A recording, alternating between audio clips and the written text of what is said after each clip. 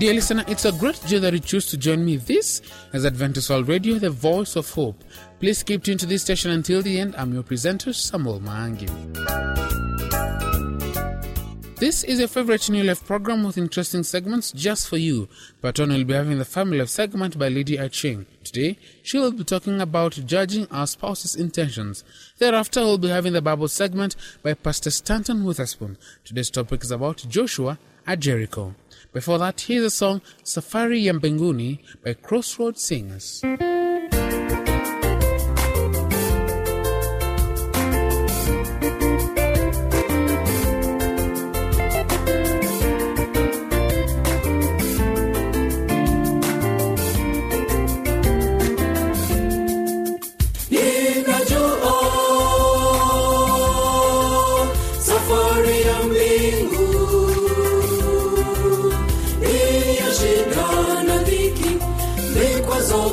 Shetani analeta dhidi yangu,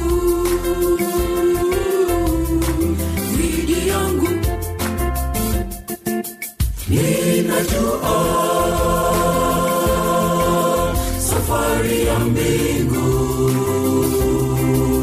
ni ya shida na dhiki, vikwazo vingi shetani analeta dhidi yangu.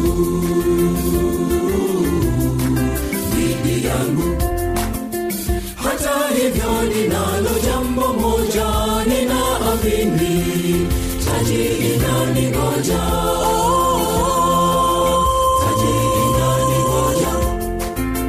nimeamua kutoka sasa, mbele daima na nyumbani mwiko, nitaandama njia ya mbingu mwisho wake, na macho yangu yako mbinguni, sio kwenye dunia hii ya dhiki. Kwa imani namwona Mwokozi akinisubiri, na macho yangu yako mbinguni, sio kwenye dunia hii ya dhiki. Kwa imani namwona Mwokozi akinisubiri.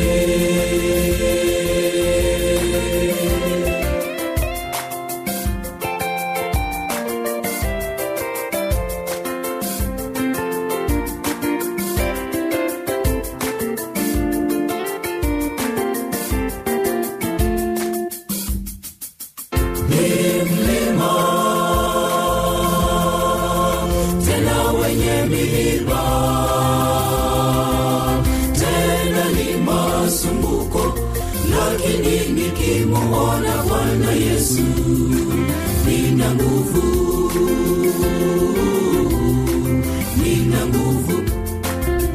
tena azidi kunitia moyo niendelee. Taji inaningoja,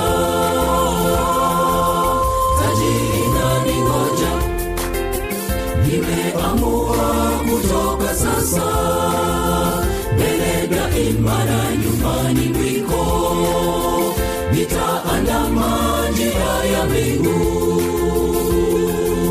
hadi mwisho wake, na macho yangu yako mbinguni, sio kwenye dunia hii ya dhiki. Kwa imani namwona Mwokozi akinisubiri, na macho yangu yako mbinguni, sio kwenye dunia hii ya dhiki. Kwa imani namwona Mwokozi akinisubiri.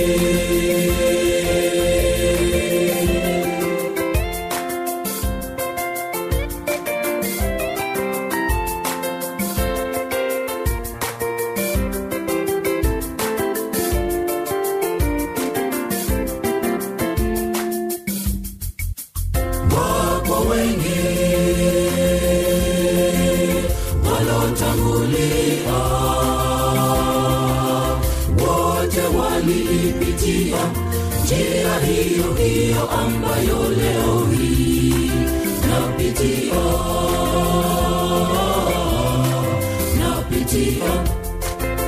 vile kama walivyoshinda nami nitashinda, taji inaningoja,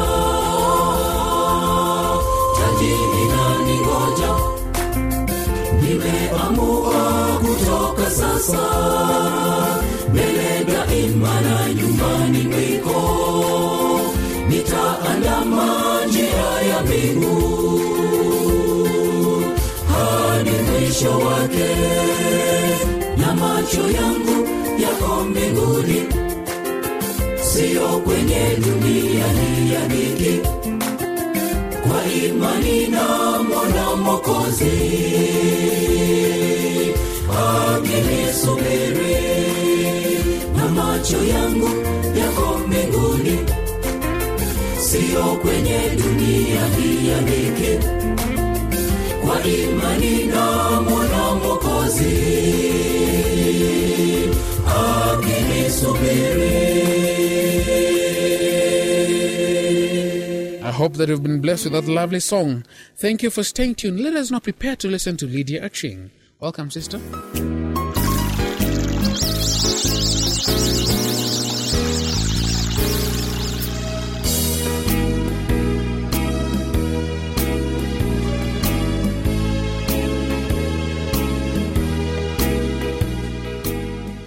Hello, dear listener. Welcome to today's Family Life program. Today's topic is judging our spouse's intentions.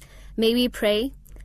Lord, thank you so much for this day. We pray that you may bless us through this marriage message that we're about to share. Help us to love one another as Christ loves the church. We pray this in Jesus' name. Amen. Do you judge your spouse's intention when he or she does something that irritates you? Of course you do. We all do it. We don't consider whether they truly intended to irritate or hurt us or not. Sometimes we believe the better about them and move on. Other times we start stewing about the incident. We question their intelligence and wonder, what were they thinking? But then there are other incidences when we can fall into the habit of thinking the worst about their intentions. We start to project that he or she knew what they were doing and they didn't care. Have you been there? Unfortunately, we have. And a myriad of other couples have been there too. Shanti Felden, author of the book The Surprising Secrets of Highly Happy Marriages, says, I think that the thing that is the biggest prerequisite is you have to believe the best of your spouse's intentions when you're hurt. I did huge research with 1,000 couples with a nationally represented survey, and I found that these really happy couples, when they were hurt, and everybody gets hurt, right? When a normal average couple is hurt, the natural human tendency is to think, oh, he knew how that would make me feel, but he said it anyway, right? It's really subconscious. You don't realize what your feeling is, that he doesn't care. In the happy couples, I noticed this completely different trend. They basically would say to themselves, oh, yeah, that hurt, but I know he cares about me. I know he loves me, so he must not have known how that would make me feel, or he wouldn't have said it. It was a totally different way of looking at it. In almost 100% of cases on my survey, even in the most struggling marriages, everybody really cares about their spouse. But if you want to be happy, you have to let yourself believe it. That's an important point to consider, isn't it? But there's more. Shanti goes on to point out what we're told in Philippians chapter 4, verse 8 through 9. Whatever is true, whatever is honorable, whatever is just, whatever is pure, whatever is lovely, whatever is commendable, if there is any excellence, if there is anything worthy of praise, think about these things. What you have learned and received and heard and seen in me, practice these things, and the God of peace will be with you. You might wonder what this has to do about judging our spouse's intentions. But what's astounding is that the Apostle Paul wrote these words from prison. When your spouse shows his or her sinful side, it is easy to label him or her as evil-willed, but your spouse's temporary nastiness must be distinguished from evil character. Your angry spouse might temporarily not wish you well, but these exceptions don't do away with your spouse's overall character and good intentions. You can still choose to see the best in your spouse, and when you sit down to discuss his or her actions in a respectful and loving way, you'll probably discover that the unloving behavior was triggered by an emotional wound or unmet need. Most anger and meanness in a marriage stems from pain and disappointment, not malice. In all of this, it's important that you're bossing your feelings into the place they should go. I can remember a season in our marriage when I thought Steve was just trying to irritate me by doing things a certain way. To me, it made no sense every time this issue would come up, and he would approach it entirely different than I would. I truly thought he was trying to make me angry, and yet this made no sense to me. Steve was and is a good guy. And then we took the temperament analysis test when we were trying to learn more about each other. This test brought to light the different ways we approach various issues. All of a sudden, I saw that Steve wasn't trying to irritate me when he did these things. That's his basic approach to life. It's totally different than mine, but different doesn't mean it's wrong and mine is right. We just needed to give each other grace and not judge each other. Also, we needed to find a way to make both of our approaches work for our marital relationship. We sometimes still do. This changed everything for us. We approach our differences in a much more grace-driven way. I've especially learned to be much more gracious in my assumptions concerning Steve's motives behind what he does. One marriage expert pointed out that spouses often judge ourselves by our intentions, and we usually attach good motives to them, but we judge our spouse by their actions, and many times we're not as generous with their motives as we are with ours. And that's what we've learned. Here are a few pointers on this matter. Leave the judging to God. Give your spouse the benefit of the doubt when it comes to his or her intentions. If you need to, ask about your spouse's intentions rather than judging them without truly knowing them. Remember that we all sin sometimes. Look beyond at the bigger picture and give grace whenever you can. When you're tempted to focus on your spouse's negative traits and intentions, remind yourself of your own weaknesses. Then remember how Christ has forgiven you. If you need to talk about the issue that has arisen, make sure you are speaking the truth in love rather than in judgment. You'll most likely get better results. You'll be more successful at building your marriage when you and your spouse start working together instead of trying to place blame. Apply the principles of Philippians chapter 4, verse 8 through 9. Focus on whatever is commendable about your spouse, and you will experience more peace in life and your marriage. We hope this helps. This material is provided by Marriage Missions International. Until next time, God bless you.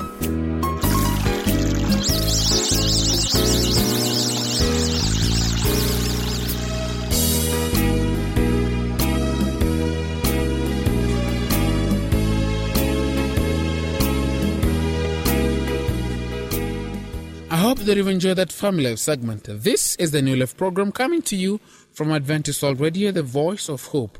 Do not forget to send us your views, comments or questions about the program by writing to the producer, Adventist World Radio, P.O. Box 42276, code 00100, Nairobi, Kenya, or email us through awrnairobi@ek.adventist.org. Let us now hear from Crossroads Singers with the song Sisi Ni Parapanda.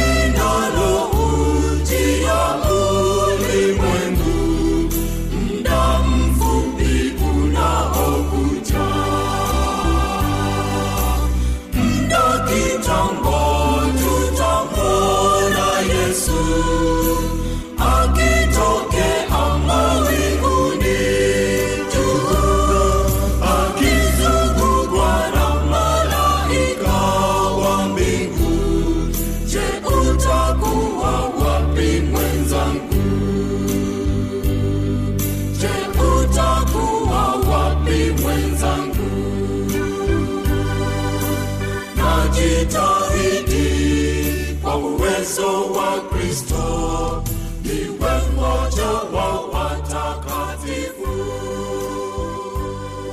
Nitashangilia nikiwa pamoja na jeshi kubwa la malaika. Thank you once again for staying tuned to our station. It is time for the Bible segment. Pastor Stanton, welcome and bless us with a word.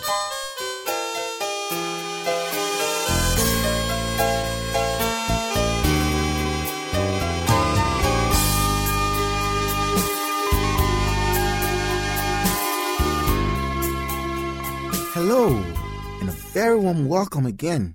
Today we are going to look at a very interesting topic from the book of Joshua, chapter 6, verse 2 to 5. And I've captioned this message, Joshua at Jericho. We are going to look at this battle at Jericho and how the Lord was able to deliver his children. Let us pray. Father in heaven, we thank you for yet another opportunity to be before the throne of grace, to hear words that will inspire our lives and will motivate us to draw closer to you than ever before. It is our prayer this moment, O Father, that may we feel your presence in our hearts, and may you open our hearts, O God, to receive your word, as it will be edifying to our soul for your glory. This we pray through Jesus Christ our Lord, with thanksgiving. Amen. Joshua at Jericho. And our text is from Joshua chapter 6, verse 2 to 5. You know, this common statement, the battle belongs to the Lord, is a statement many Christians like to process. And you know, this is true. If you and I can trust God enough to follow him or to follow his directives, definitely the battle will belong to him. In Joshua chapter 6, verse 2 to 5, we see a very interesting scenario here, instructions God given to Joshua to lead the children of Israel to conquer a city. I read for your hearing from the Amplified Bible.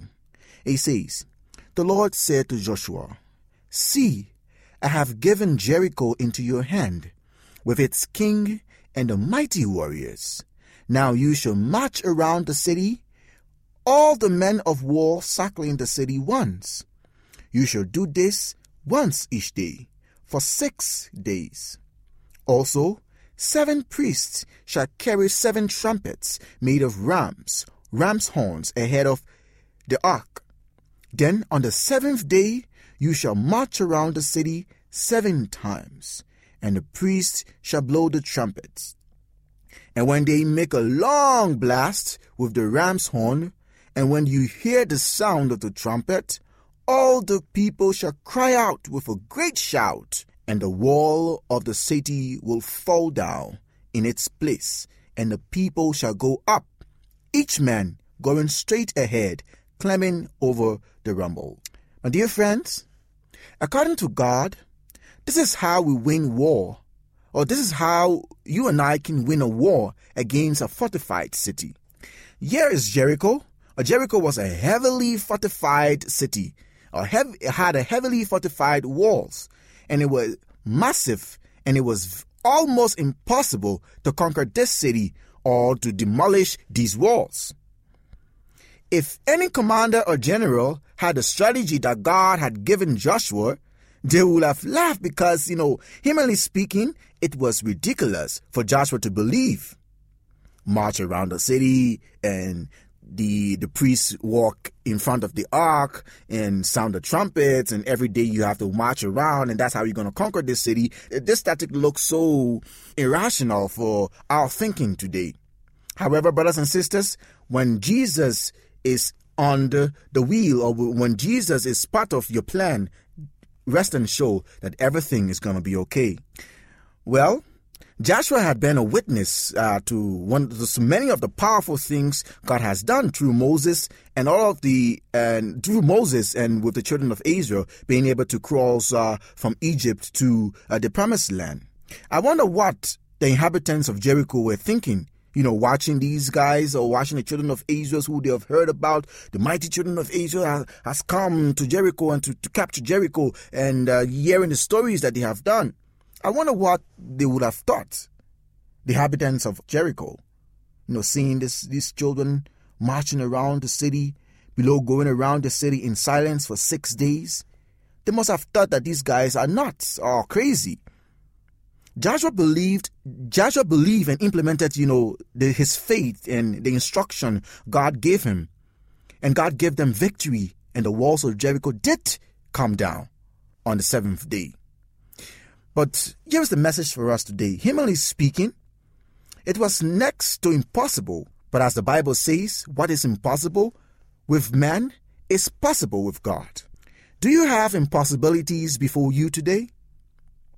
I want you to ask God for a strategy and follow through in obedience. This one thing is for sure. If you are walking in obedience to the will of God, He will ensure that you come out victorious. Today, I encourage you, my brother or my sister, what is impossible in your life that you cannot get over? Remember, with God, all things are possible. May this be our prayer and hope, that as we plan our daily lives, may we present it before God, and as He gives us the strategy to carry out our daily ministry or our service for Him in our life, may we be able to listen and obey Him in accordance to His instruction. With God, everything is possible. Amen.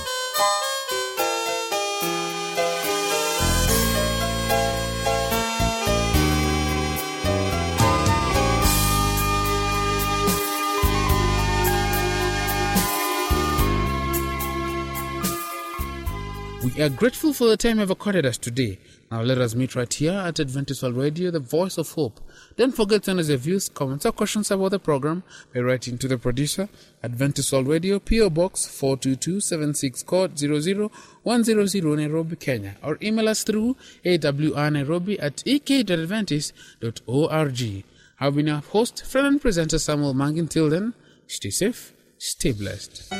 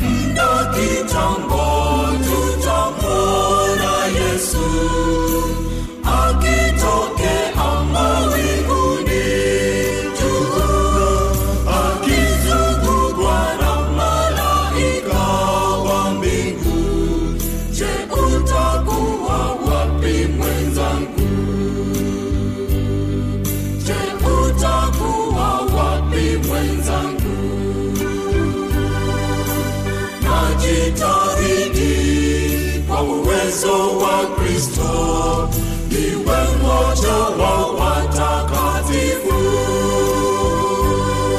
Nitashangilia nikiwa pamoja na jeshi kubwa la malaika.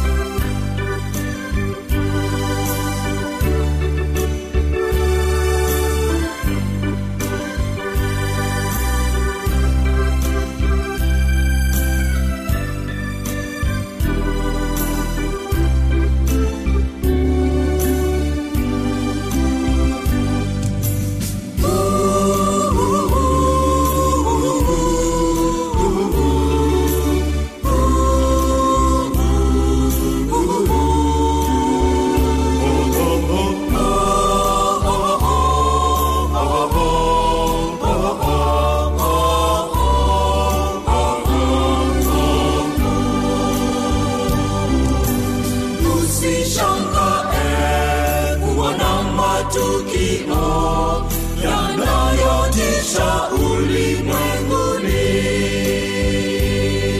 Yote yalisemwa kwamba yatakuja. Ndugu yangu, Yesu anarudi.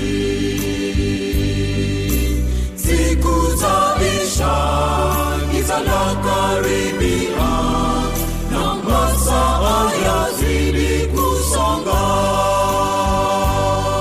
Ndugu, harakisha kwake Yesu leo, kabla ya masaa ya hukumu.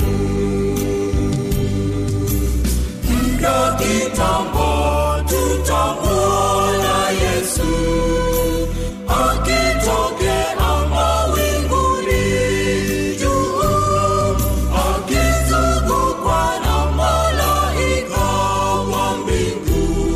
Je, utakuwa wapi mwenzangu? Je, utakuwa wapi mwenzangu? Najitahidi kwa uwezo wa Kristo niwe mmoja wa watakatifu. Nitashangilia nikiwa pamoja na jeshi kubwa la malaika. Najitahidi kwa uwezo wa Kristo niwe